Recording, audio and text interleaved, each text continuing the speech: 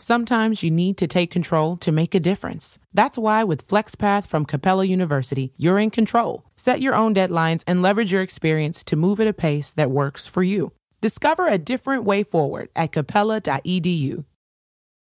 Mary redeemed a $50,000 cash prize playing Chumba Casino online. I was only playing for fun, so winning was a dream come true. Chumba Casino is America's favorite free online social casino. You, too, could have the chance to win life-changing cash prizes.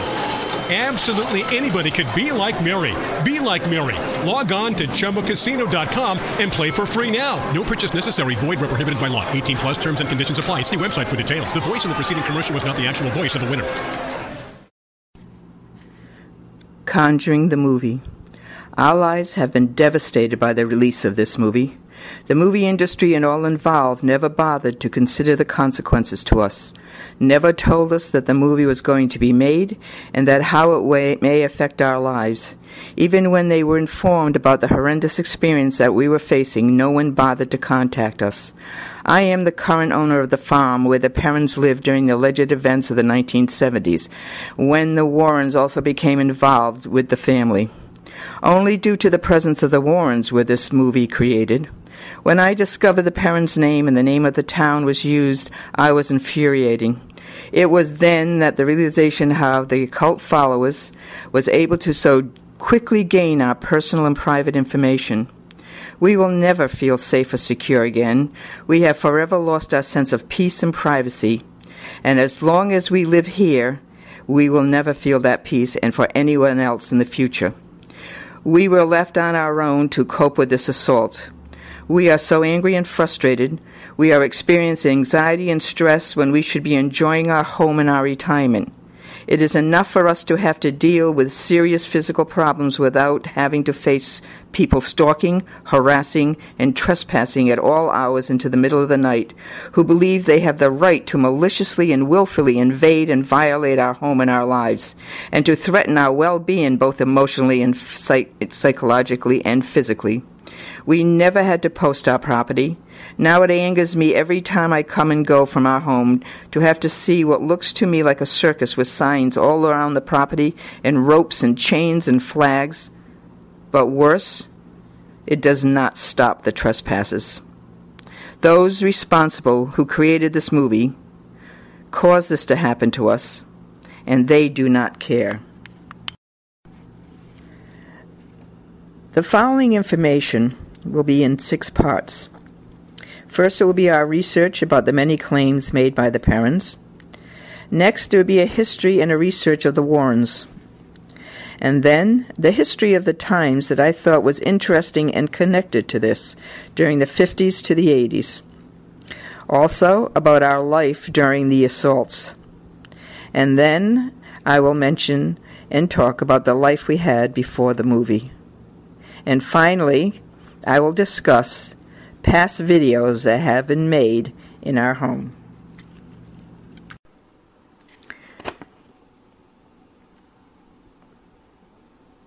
The movie The Conjuring is complete fiction. I find it amazing how the movie industry can create a movie, claim it was based on a true story, when not a moment has been based on any factual reality. It was left to writers to create their own through their own imagination, never to bother doing any research, and it was their version from beginning to end. We will move to discussing what Andrea Perron wrote in her book about her family's experience. We realize many people saw the movie but has not read the books. What is written by Andrea is the basis of the alleged experience which Warrens took, and the industry, the liberty to misuse. Andrea is very descriptive about the story told by her family. Again, there is no connection to the parents' story in the movie, even if one wants to believe it or not. The significant question we have, the claims about Bathsheba Sherman, and the claims by Carolyn Perron that murders, suicides, and drownings happened on our property and in our home. So descriptive was Carolyn that she even claimed which room the murder and the suicide happened. Carolyn claims there were suicides by hanging in the barn, not 1, but 2. We will prove none of these claims are true. So, why did Carolyn create such stories that are totally untrue, what did she gain from it? What was her motivation? Did she eventually believe it herself, or did she purposely deceive those around her? Who was she trying to fool? This should bring into question what other stories did Carolyn create, including the claims of the hauntings. These stories are maintained by the family for over 35 years and included in Andrea Perron's book. Carolyn had claimed she had done extensive research. If she had, she would have discovered what we have found. It is time to reveal the truth. Our home has now been mocked, made a spectacle, and stigmatized forever, unless we can put into question what really did happen. The book Andrea Perron wrote that before, while they lived in Cumberland, their lives were also already disruptive and stressful. This is the main reason Carolyn Perron was so desperate to move. It was Carolyn Perron who created the fictitious story about Bathsheba Sherman. The question is, why did she want or need to make these claims? She claimed that Bathsheba had been an Arnold. She was not. That she had lived in our home. She did not. She claimed that Bathsheba, when she was young, killed an infant with a knitting needle, and according to her, a hearing was held to see if there was enough evidence to bring her to trial for murder. No evidence of the death or of a hearing anywhere has ever been found, including the Superior Court records. Carolyn claims the community knew all about it, and that the townspeople ostracized Bathsheba for actually murdering the infant for sacrifice in a satanic ritual because she was really a witch. That Bathsheba had made a pact with the devil to keep her beauty. No evidence in any historical record or from any local historians. In fact, in Andrea's book, page 298 to 299, she talks about how Carolyn had gone to Chepachet to find the claims of Bathsheba's story, and to discuss this with a local historian. Well, we have the local historian who has spoke to us about this time. She never had that encounter, nor does she know about any records in the Chepachet Historical Society or in Town Hall that had anything to do with Bathsheba Sherman. Again, it was not the seat of the time. Bathsheba was born in 1812. Burrville was incorporated in 1806. None of these claims would have happened nor taken to Chepachet. If anything, they would have been taken to the courts in Providence. She claimed she couldn't live any longer, that Bathsheba in her old age, according to Carolyn, hung herself in our barn because of the shame and the anxiety. Bathsheba did not hang herself. We have the records. Bathsheba died of a stroke in 1885. And she did not turn to stone, as mentioned by the parents. She had died in her own home of natural causes. So consistent was the family with this story that Andrea repeats the entire tale in her book, and this myth was brought into the movie, the production of The Conjuring.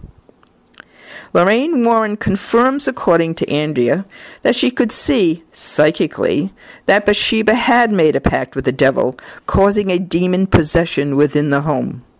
The fact that Bathsheba Sherman's myth has been proven false with extensive research. No one has ever heard these tales until the parents made the claim in the 1970s. Then Carolyn continued to create more stories, claiming that the murder of Prudence Arnold happened in our home, that Dexter Richardson owned our farm. All false. The murder was in Ann Richardson's house in Uxbridge, Massachusetts.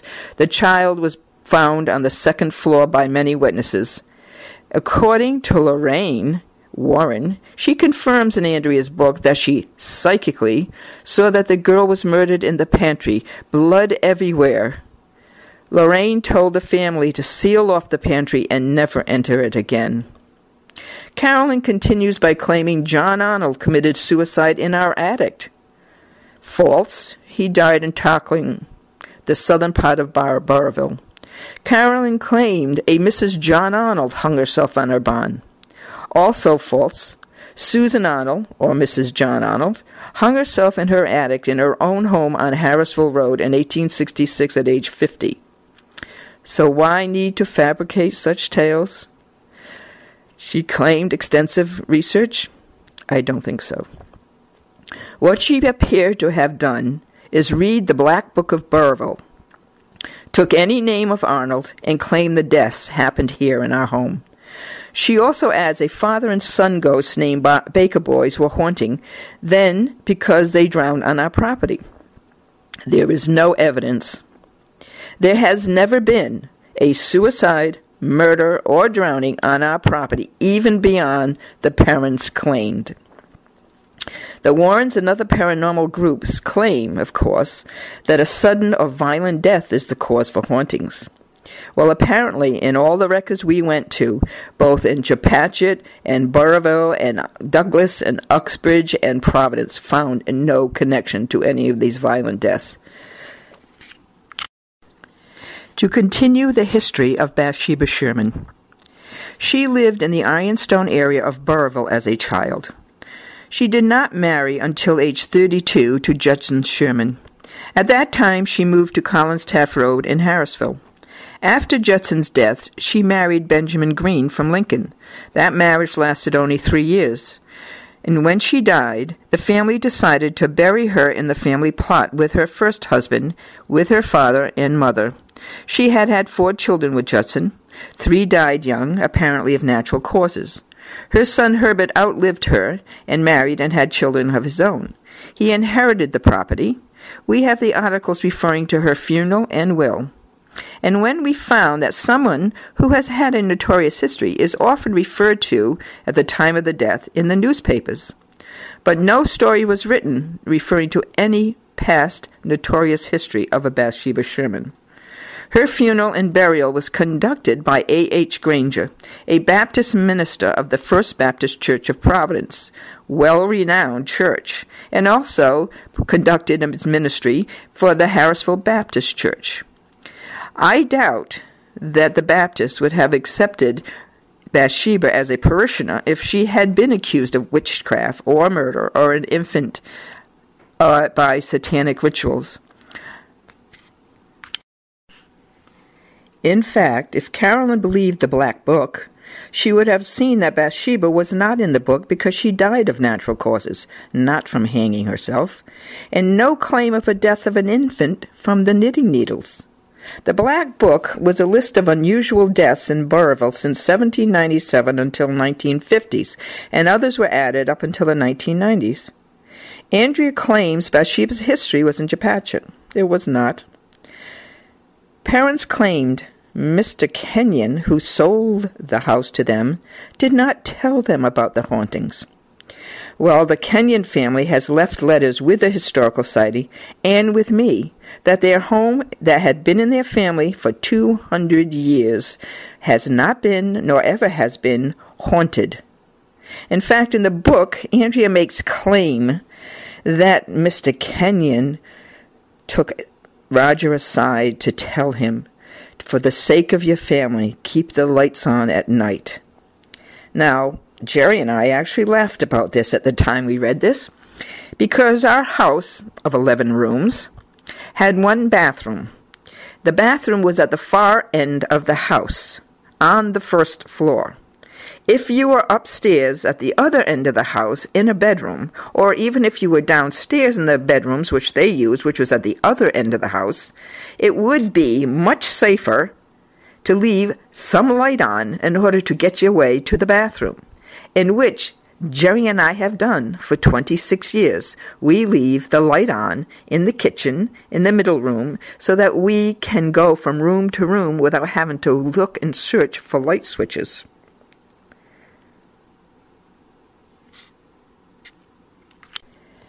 There are other names, 2 particularly, that had unusual deaths connected to the farm.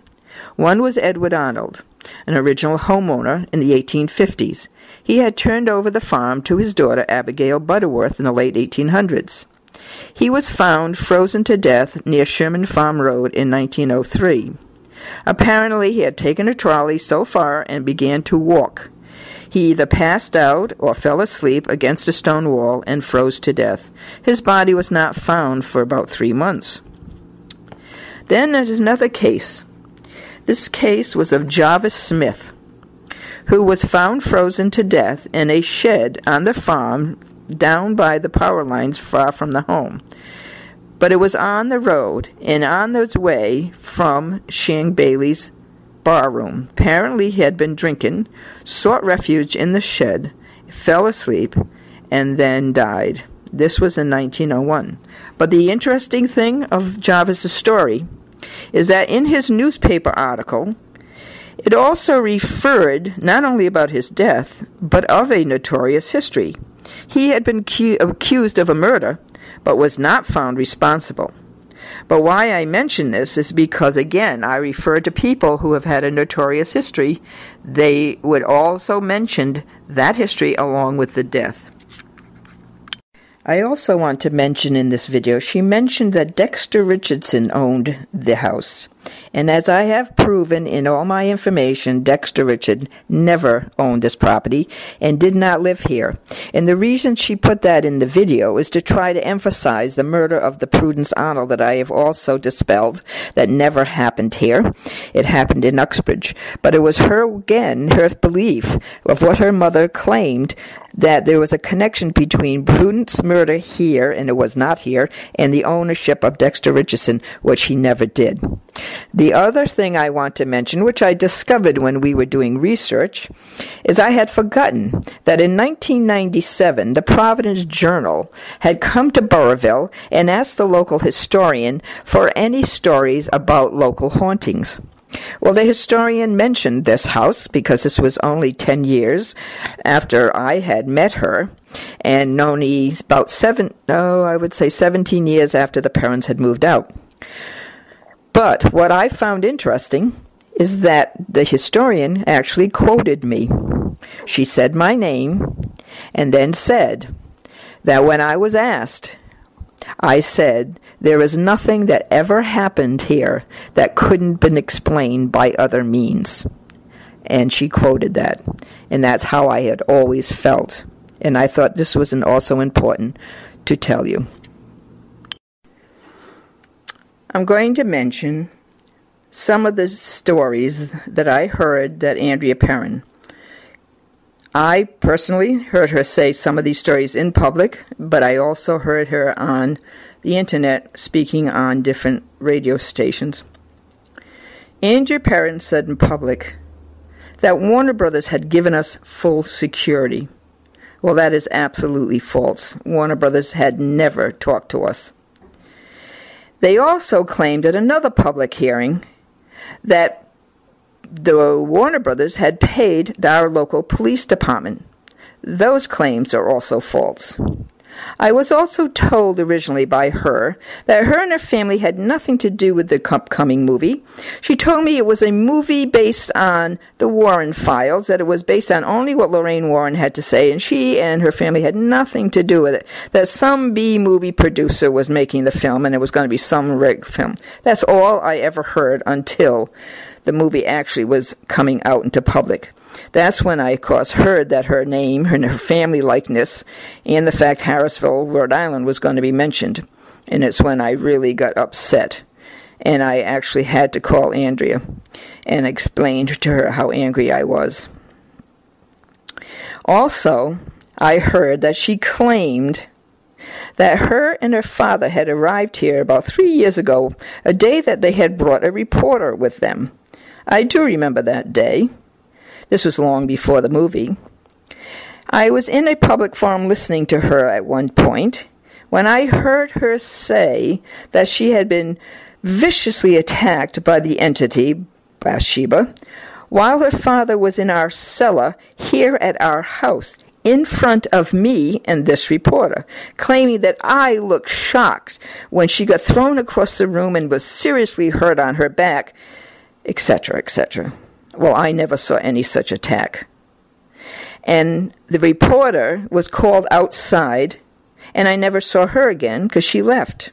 So I thought it was kind of odd, but never gave it much thought until I heard this story. I was so infuriated, It was right at the week that movie was coming out. So along with my anger about the video and having my name on it with the access to all my private information and telling this false story along with these others, I sent her an extensive email and had her take that video down, which she did for 4 months. But then eventually put it back when she heard I was coming out with all the research that I have done. But the interesting thing, on Facebook, that reporter found me. And I am going to quote what she said, and I do have copies of this. She said, and I quote, "I never wrote the story that day because I felt a fraud was being perpetuated, and I wanted no part of it, and I believed none of it." End quote. Then, as I began to listen to more videos and recordings and talks of radio stations and articles, I also found an article by the producer Tony DeRosa Grund of New Line Cinema, who was this part as a producer or co-producer to this movie, claiming he had called both Carolyn and Andrea while they were at my home. Carolyn has never come here since I've owned the home. But he claimed that he heard, while speaking to them on the phone, that dishes were crashing to the floor because the parents' presence had caused the entity to become angry and used my name in the article. That made me extremely angry. Andrea did not mention the name Tony DeRosa Grund until she was in my house on July 23rd, when she made the last visit here, right after we had seen the movie 2 days earlier. Had I heard her mention that name before, I would have instantly realized she was connected to this movie. Because Tony DeRosa Grund had actually spoken to Andrea 6-7 years ago, talking about wanting to produce a movie. I had never heard of him or his studio. But whatever they were supposed to be doing, her writing a screenplay, that's what she told me, it all fell apart. Apparently he never paid her, and supposedly that was the story, and that he never got funding to do any movie. I never realized he was connected. And like I said, had I known, I would have absolutely known that Andrea was connected. Andrea said, as I was listening, even though she told me she had nothing to do with this movie, I heard her several times in interviews say she has had a contract with the studio for 4 years, knowing that her name would be on that movie, yet she never told me. There are many other stories that she's put out. Even simple stories like, I have invited her over and over again to stay over at our home, and she could never do it because she could never spend a night here.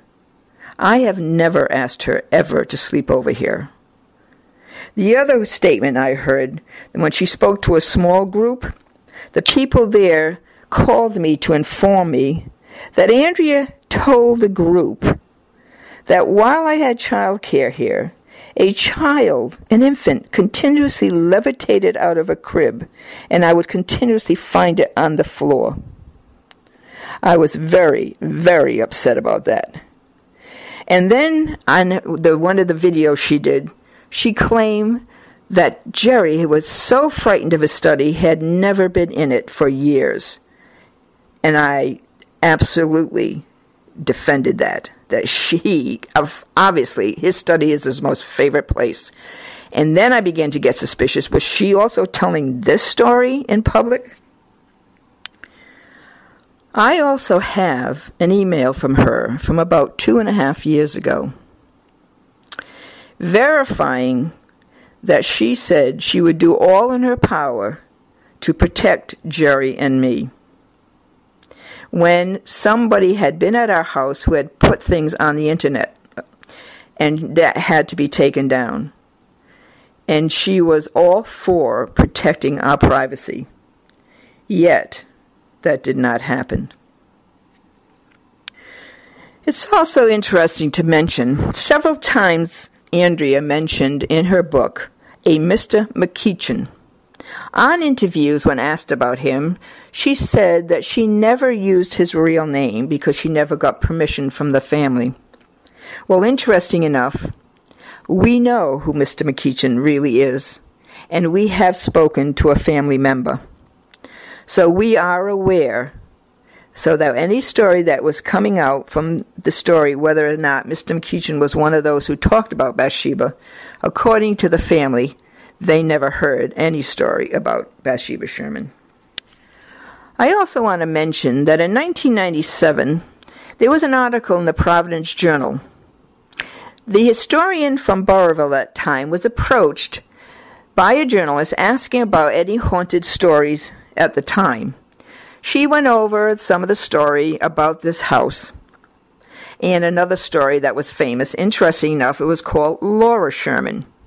For a while, we always wondered whether there was some connection of the parents mixing the story about Laura Sherman myth with Bathsheba Sherman, like claims that Bathsheba was never buried in consecrated ground, that she's buried in our backyard. Well, interesting, when we first moved in, my daughter, who was a teenager, when she was in school, this would, of course, only been 7 years after the parents moved out. These kids actually said to my daughter, "Do you know that you have the Sherman buried in your backyard?" But they said it was Laura's grave. But Laura's grave is actually up in Buck Hill, not anywhere near this area. So the confusion, whether it was the parents or the townspeople, the interesting that these two myths somehow were mixed. I'm now going to speak about claims of the Warrens. The history of the Warrens is interesting. When I began to do a thorough research, as much as I could find at the time, and I'm sure there's a lot more out there, we will start with the Amityville Horror. The book was written in 1977. It was very interesting that the Warrens became involved because of the newspaper in the area who asked them to come and do an investigation. They claimed that the George Lutz family had already left when they came in to investigate. And of course, the Warrens discovered there were demons in the house. Not surprising. A next case, in the 1980s, they investigated, which became a movie called The Haunted. It was the Smurl family story. Again, I require that everybody do research if they want to find out about Warren's history. Apparently, there was a question about the Smurl's hallucinations and whether or not he had actually brain lesion. The next one that became quite famous, made for TV, is The Haunting in Connecticut. It's the Connecticut story. A book was written by them. It was written by a man named Ray Garton. It was later found that after the story was written, Ray Garton came forward and claimed he had made up the story, including claims that Ed Warren told him to fabricate the story. The Ray Garton had claimed that he had tried to get information from the family, but no one had a similar story, and it was too confusing, and that's when Ed told him just to make it up. Going back to the Amityville Horror, the man who wrote the book, The Amityville Horror, Jay Anson, he also eventually came forward and confessed that a lot of it was just fabricated. But the story that I heard that was, to me, the most disturbing, a book written by the Warrens called Devil in Connecticut. The book claimed that Lorraine Warren found this 11-year-old boy to have been possessed by 42 demons. Several exorcisms supposedly was performed on this child. Apparently, I don't know, it doesn't say whether or not he ever really got psychological attention. But as the boy grew up, his name is David Glatzel, he discovered in 2006 there was talk of the book that they wrote, the Warrens, The Devil in Connecticut, to be republished because there was a possibility of a movie being made. Well, David and Carl Glatzel got together, the two brothers, as adults, and sued Lorraine Warren in 2007. The other lawsuit that we had heard about, not pertaining necessarily to the Warrens, but it was filed by the Cromarty family, who moved into the Amityville house after the Lutzes had left. And due to the continuous harassment of thrill seekers, sued Jay Anson and George Lutz because of the thrill seekers and won the case, because it was heard by then that Jay Anson said it was a made-up story. And if anybody is going to research or would like to look up more information about the David Glatzel story, there is a great writing from a man called Frank Richards. He did a series about the horrors of the Glatzel's life. And because of the Warrens had claimed this, he suffered greatly, both in his town. He never graduated high school. And this is why I'm very concerned when this type of investigative nonsense can happen. This can hurt and destroy people's life. And I know personally now what this kind of information can do to people. Nothing, of course, what happened to David, and I feel sorry. I wish I had some communication with him. But it's interesting to read these stories, if anybody wishes to investigate themselves. And I also added, even though this is not a Warren story, the movie The Exorcist. The name of it is The Haunted Boy by Mark Opsasnick, Opsasnick, exposing the real truth of The Exorcist. Also interesting, while I was doing my investigation, I found a video about the Warrens called Spirit of the Woods. It's interesting to know that the Warrens also claimed that they believe in fairies, gnomes, and leprechauns. Now, I even add the interesting thing about how animals are demonized by this. Suggestion is the flies, not only in Amityville, but the parents claim they were attacked by demonic flies. Now, Andrea mentions the word botflies. Well, botflies would seriously not be the type of fly that would have been in a New England home at this point. What they were are cluster flies, a very common type of fly that burrows into a house and comes out into the house during the fall and winter. Yet the paranormal makes these flies apparently demonic, along with crows and bats and snakes and pigs. My question has always been, where is science? Especially when there's claims of paranormal, especially now that it is the 21st century.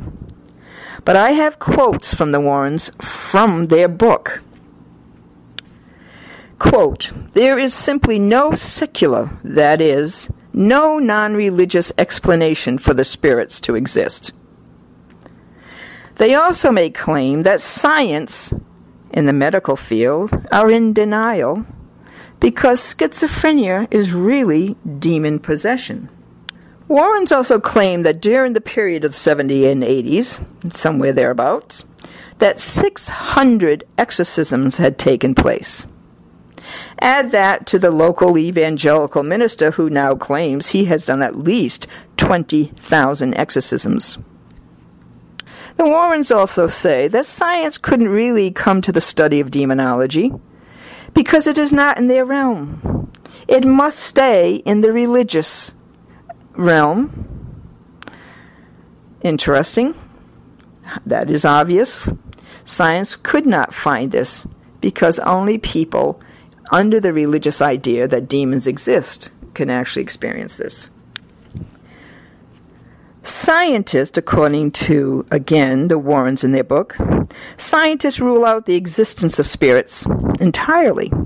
The medical establishment tends to see the subject as either an illusion or psychosis. Academics conceive of demons as only as fantasy. Only the religious establishment can give credence to the notion of the demonic in high theology. A final note. It is interesting how the Warrens, in their book, make several claims. One, I think, is interesting where he quotes, "People just cling to psychology." Well, I just thought I'd add this. Because of the past where people believed demon possessions, of course when people had delusions or a psychosis, they quite often in past years, because of the religious connection, would believe that the voices were either the devil or a god. And that's how it had been for many, many generations. But interesting enough, if we just choose to look at psychology, back in the 50s, things began to change. And what some of the psychosis was, claims to be aliens or spies. And if you remember, that was quite popular in the early 50s and 60s. But then there is a new psychosis that is being discovered, because basically any of these delusions is based on your culture. And quite often, if people study around the world, that whatever their culture belief is what the psychosis tends to follow. But the newest one, and I thought it would be interesting to hear, is called the Truman Syndrome. It's the new dissociative identity disorder behavior. And the reasons, again, the new culture of technology. It is a belief that the psychosis comes from the belief that people are following them because of the videos, because of the technology, that there's been chips implanted in them, and that through these chips or through this technology, people are speaking to them and maybe causing them to react or to do things against their own will. But again, cultural in its modern days. We are now in the 21st century. According to the Perrons, in Andrea Perron's book, the Warrens did not help end their problems. It actually made it worse. Also, the Warrens never protected the Perrons' privacy. They publicly discussed the Perrons' story and broke with confidentiality. The Perrons were also inundated with thrill seekers during their time here, and the Perrons themselves were even called Satanists by some and rejected by their local church, and found difficulty even within the community. I did request copies of any research that Carolyn Perron had done, which apparently had been given to Lorraine Warren back in the 70s, but I have never heard back.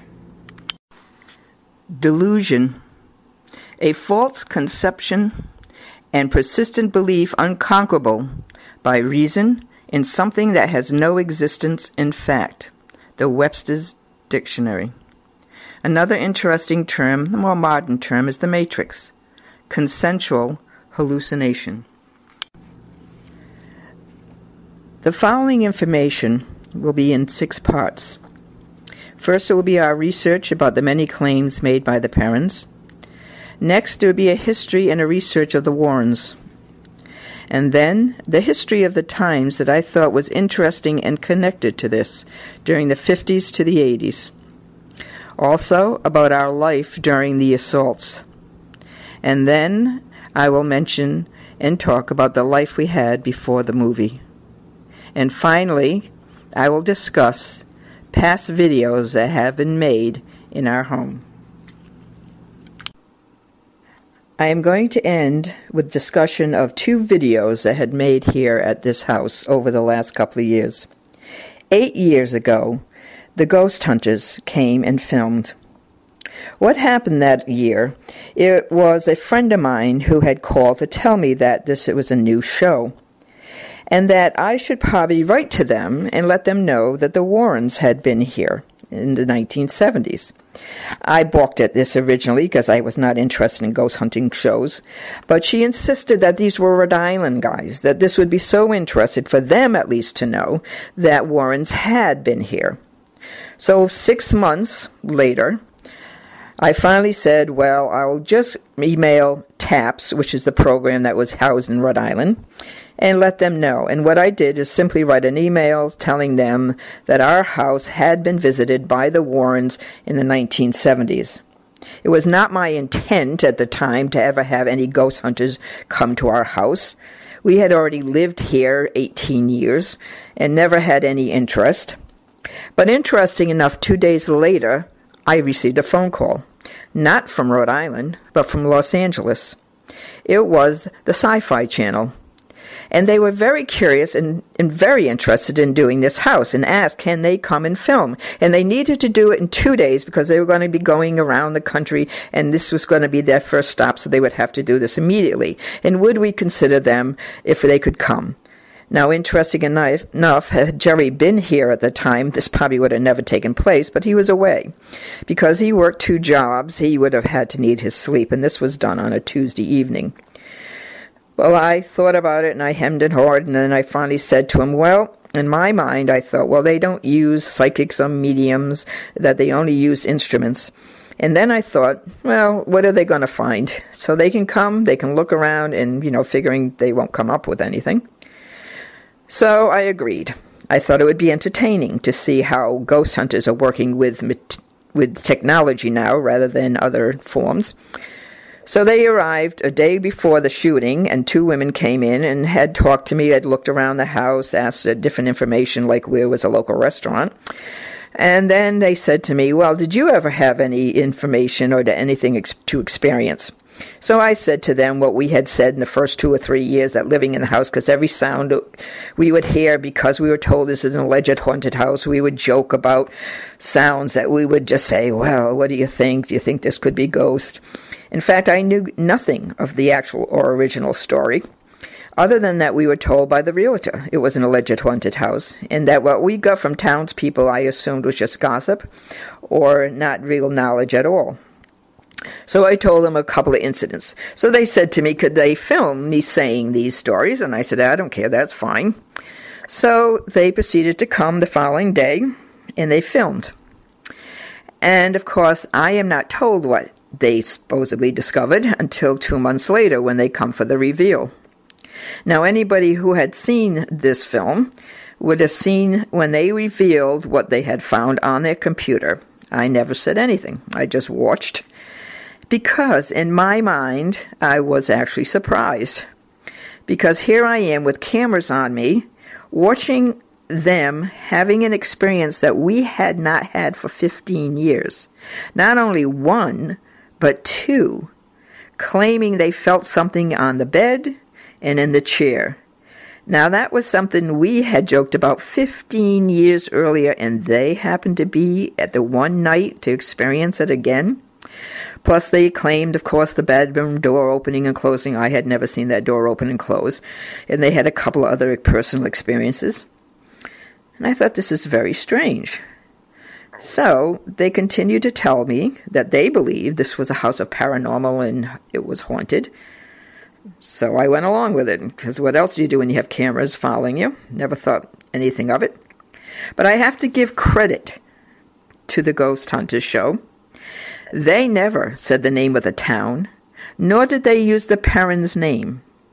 They briefly mentioned the Warrens by saying, interesting enough, because apparently they don't see them as very credible, because they made a comment on air saying, oh no, not the Warrens were there, and I have to take them with a grain of salt. And this is what they said on air. Now, interesting, after that filming, and it was aired, I did not see another part of this film until it was aired the following year. And it was a scene that was taking place in our closet. And it was interesting how they tried to display that it was difficult for anyone to open and close the door because there was a mattress in the room. Now, I found that very interesting. That was not discussed with me the day of the reveal. And the fact that why would the mattress even impede entrancing and going when it was there, and I went in that closet on a daily basis, going in and out from one door to the next, which is on the other side of the closet. But I went along with it, and I thought it was interesting, and we told friends about the movie and showed him, and everybody thought it was very interested. And, I would say to people, well, if you are a believer, you would probably think it's a great show. If you're a non-believer, you would believe it was all faked. And if you're in between, you would just think it was a very well-filmed, interesting show, which I actually considered it was one of their best film shows. I even joked for a long time that my favorite scene of the whole show was when the giant moth flew into the van during the middle of the night and they thought it was a bat and everybody went hysterical. That I thought was very amusing. But I have to remind people, this is made for TV. And of course, over the years, I have talked to people who have had connections to the show. And I have been told, again, this is made for TV. The other video, which had aired last year, Andrea Perrin, again, I had mentioned, had never told me she was connected to this movie. I had given her photos of the house for a while so she could put them in her book, and that's what I had agreed to. I had never agreed to anything else publicly. And over the years, we had had conversations here and there. She knew that I was never totally convinced there was such thing as a ghost. In fact, we had conversations about science and how I was connected to science based on my psychological background and in counseling. And I even had conversations about quantum physics with her, and even saying that if I were to believe anything, it might be in the eventual theory of string theory. And that I definitely never believed in demons and devils and all those, the other religious icons. I had no interest at all in religious belief. She knew that, and I knew she knew that. And I had also told her that the stories that I had told were in the beginning, in the first 3 or 4 years, when this was so novel to say that it was an alleged haunted house. And she knew that over the years. Well, when she came to me, well before the movie, and asked if she could do a video for her personal, I thought was for her personal use, her father filmed it. And I have to be honest, I am not a technological person. My computer is 13 years old, and I only got an iPad last year because my children gave it to me. I have no knowledge of having used any social media. In fact, I never used Facebook until the movie came out in July, in which I had to make a criticism of it at the time. Now, at this point, when Andrea came to me, she asked if she could do a film, and that she just wanted me to talk about all those stories I had originally talked about in the beginning years.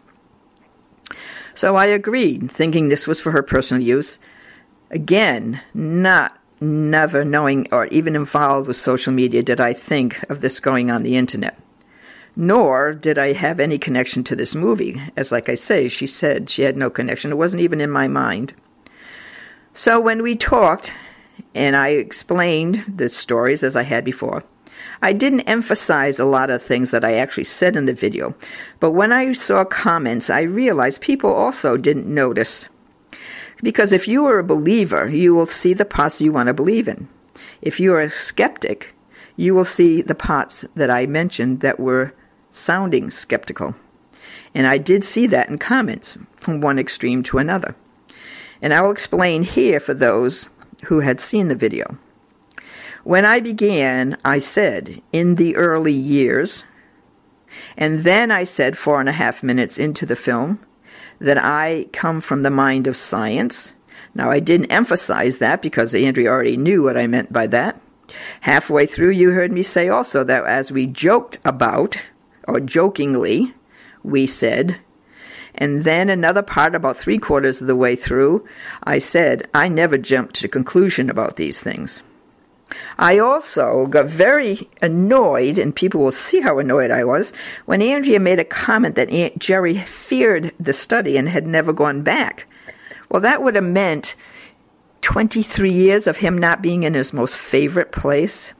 And I went after her right away about that was ridiculous. And, why would she even think we feared anything in this house? Because in my mind, she knew what I said. I never claimed for sure these were ghosts, nor did I ever claim I believed in ghosts or the supernatural or the paranormal. This is the way people viewed what I said. And then what happened after that is I didn't even realize that Andrea had put it on YouTube. It wasn't until the following year that my daughter actually had someone tell her they had seen it. And this was just prior to my having the back problem. It didn't even dawn on me what this even meant. Because Andrea had said she wasn't involved in the movie, I never even connected that her name would have any connection. So what happened in July, when I had my new iPad and was able to review all the videos, I realized that this video had been put up with my name on it. It wasn't the content I was concerned about. It was the fact she put my name on it. And when I saw that they were thousands, in fact, the first time my daughter called me, she said she saw 45,000 hits. Then we started to see even more than that. It was at that point, at the end of July, I became infuriated by this. And the fact, as I had said before, she had claimed to always have to protect our privacy. Well, why would she put a film up with my name on it, knowing that her name was going to be on the movie, which immediately linked her name to my name? Then I realized this is why probably so much of the public got my name so quickly. Well, I emailed her immediately that July. This was shortly after the film. And I said to her, you better take that film down right now. It is because of that film I believe my name is going so viral. And she did. I gave her credit for that. She took it down. And it was down for 4.5 months. But at the end of November, when she realized that I had been doing research and I was starting to expose what I had done in the research, someone called me in the beginning of December, told me that Andrea had put the film back up. And what I believe, she did this in spite, rather than considering my privacy, and rather considering that originally this could have done more harm to us than anything, yet, just to try to save her own face, she put the video back up.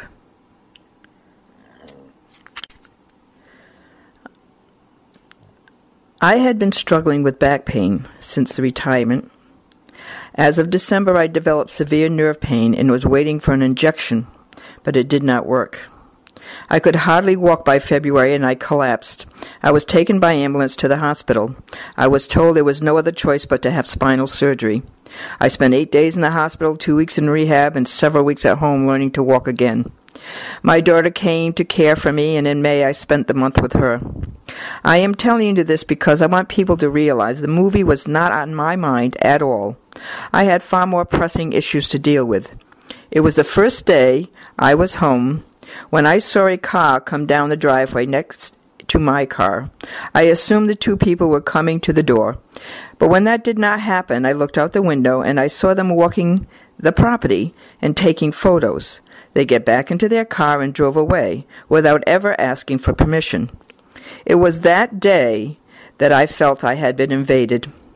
I was furious, angry that we would have to post our property for the first time in 25 years. The posting, no matter how many signs, meant nothing. We began to witness cars arriving up front day after day, pointing out the house. They were blocking traffic. I called the police. The neighbors were calling the police. Strangers parking in their driveway, driving down our driveway to take photos, even with the signs there, and they drove past it, or they walked past it to take pictures. I had to continue going in and out, make them go away, and when I should be recovering instead of risking my health. It was one of these days when several neighbors were up front with the police, and I went up to speak to them, that I discovered from a neighbor that they had seen on our property people with flashlights after midnight. It was then I realized it was even worse. Now our anxiety grew, knowing that they had absolutely no respect for us, as if they felt they had the right to trespass, as if this was public property for their own bidding to do what they wanted. We began watching the windows. We realized that cars were parked behind our barn that were waiting for us to turn our lights off and then trespassed, as if they were stalking. We began to stay awake, turn off our lights and watch, call the police constantly. The police even found them while doing routine drive-bys. We did not sleep for days, up until 2 or 3 in the morning, walking from window to window. Never have I felt so violated. Day after day, I spent looking out the windows. I never sat on our porch the entire summer. My daughter and son had given me an iPad this past year, and this helped for me to start to watch all the interviews of the parents in the movie, which I had not even paid attention to prior to the surgery. It is then I also found very disturbing information. False stories were on these videos, which infuriated me. Because my name became public knowledge that our address was everywhere on the internet, my voter registration, my private phone number and email, another information with addresses as well as our acreage, our signs, our names, someone had researched even our town files. Google Earth with photos and address. But worst, I found people trespassing, filming, and going by our no trespassing signs walking on our property, then claiming they will be back at night, and then putting these films on YouTube. Our coming out worst and made most mockery of our home was a person filming the no trespassing signs, walking past them to the house, placing the doll from the movie with a scream and the words, "Gotcha." Now over 600,000 hits. Threats and comments to do harm to our property. Several friends did their best to try and get some of the sites taken down, but they could not get every intrusion. At this point, our name and address was posted by thousands of people. We had harassing phone calls in the middle of the night. We found our metal fencing had been torn down several times. We put up a chain and ropes to prevent people driving on our driveway. We did not get any sleep until some friends volunteered to sit in their cars in the driveway up till 3 in the morning, calling the police when they saw people coming. Only then did we feel we could sleep. And even then, if we heard sounds, we would get up. One night when police were at the barn taking down license numbers and names of the offenders, we saw others with flashlights at the other end of the property. One night we came home late, found our chain and rope taken down, and another time our rope was cut. That to me is just malicious intent to make us feel threatened. Weather was not a deterrent either, no matter how much rain or in the months of December or January with freezing temperatures and snow. A group of teens near our sheds and pouring rain. We saw people at midnight at 9 degrees. At Christmas during the school vacation, tire tracks in the snow. I even had a physical confrontation with a man who refused to leave, who had brought along his 7-year-old child, and then confronted me, and others who refused and yelled at us. We saw dirt bikes coming from behind our property from the back trails.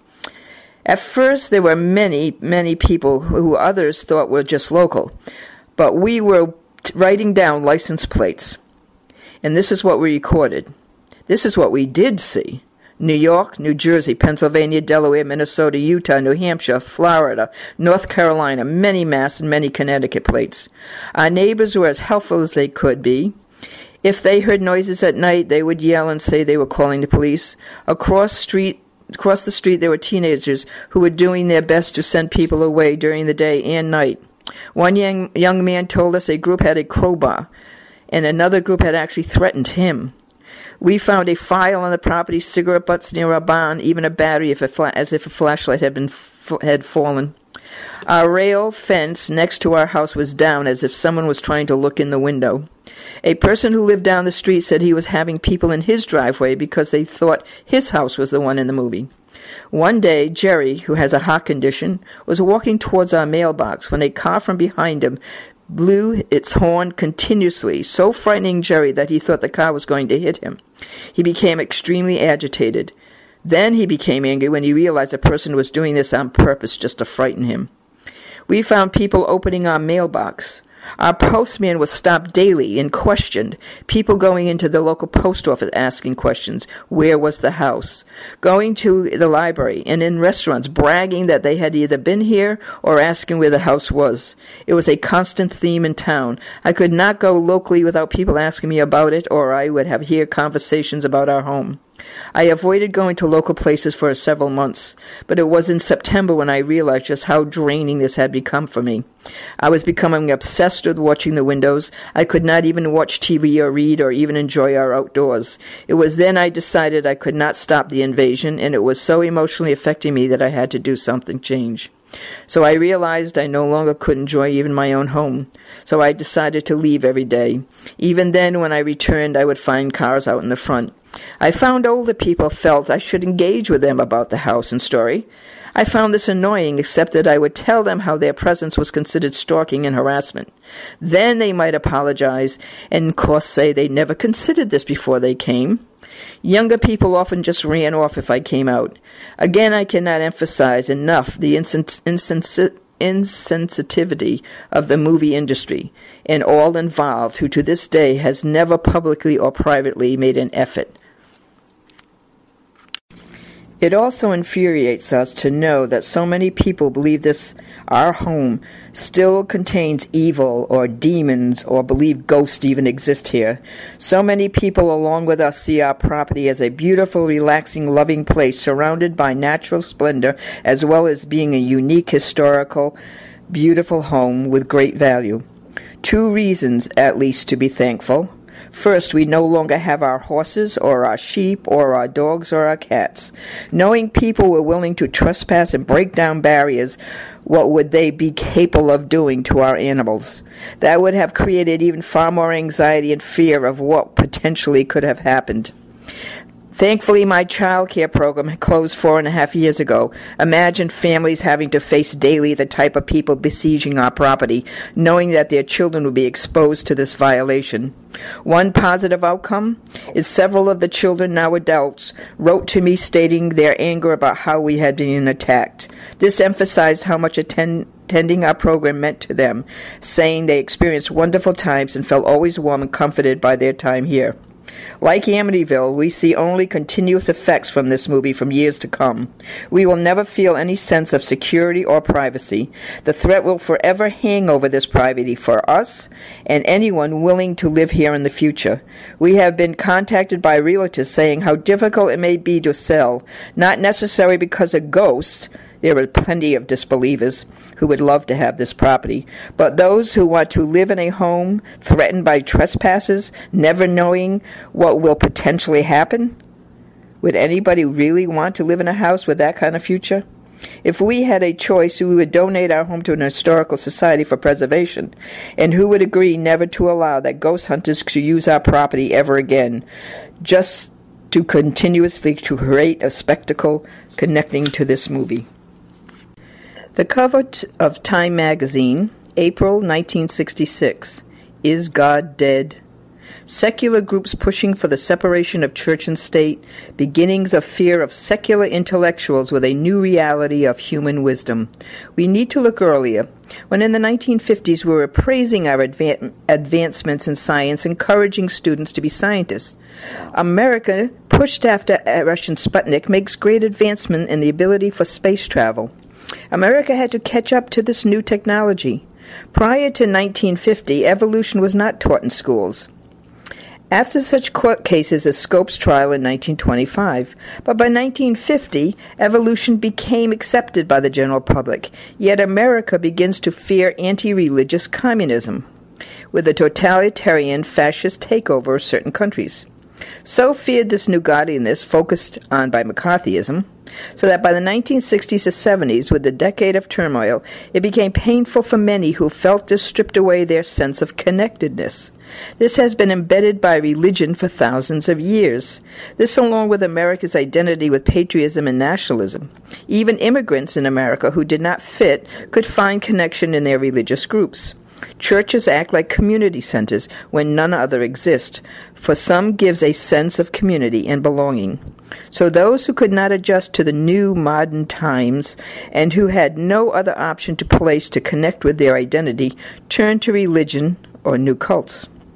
For others who connected to the emphasis on technology and logic and reason found connection in secular groups.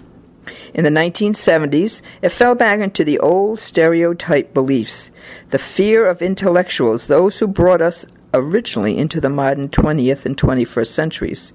New intellectuals, agnostics, atheists, non-believers, or humanists, threatened old traditions.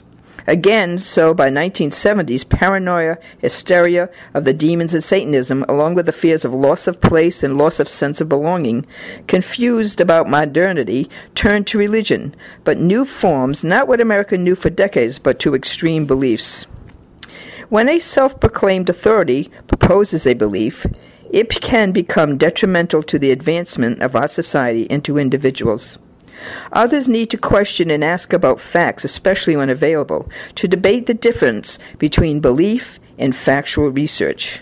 We need to look closely at statements, like, for instance, you may in time forget about the story which is now applicable to your life, but is applicable to someone and should not be forgotten. Like all minorities who have been imposed upon, at least respect what they had to be endured. Mary redeemed a $50,000 cash prize playing Chumba Casino online. I was only playing for fun, so winning was a dream come true. Chumba Casino is America's favorite free online social casino. You too could have the chance to win life-changing cash prizes. Absolutely anybody could be like Mary. Be like Mary. Log on to ChumbaCasino.com and play for free now. No purchase necessary. Void where prohibited by law. 18 plus terms and conditions apply. See website for details. The voice in the preceding commercial was not the actual voice of the winner.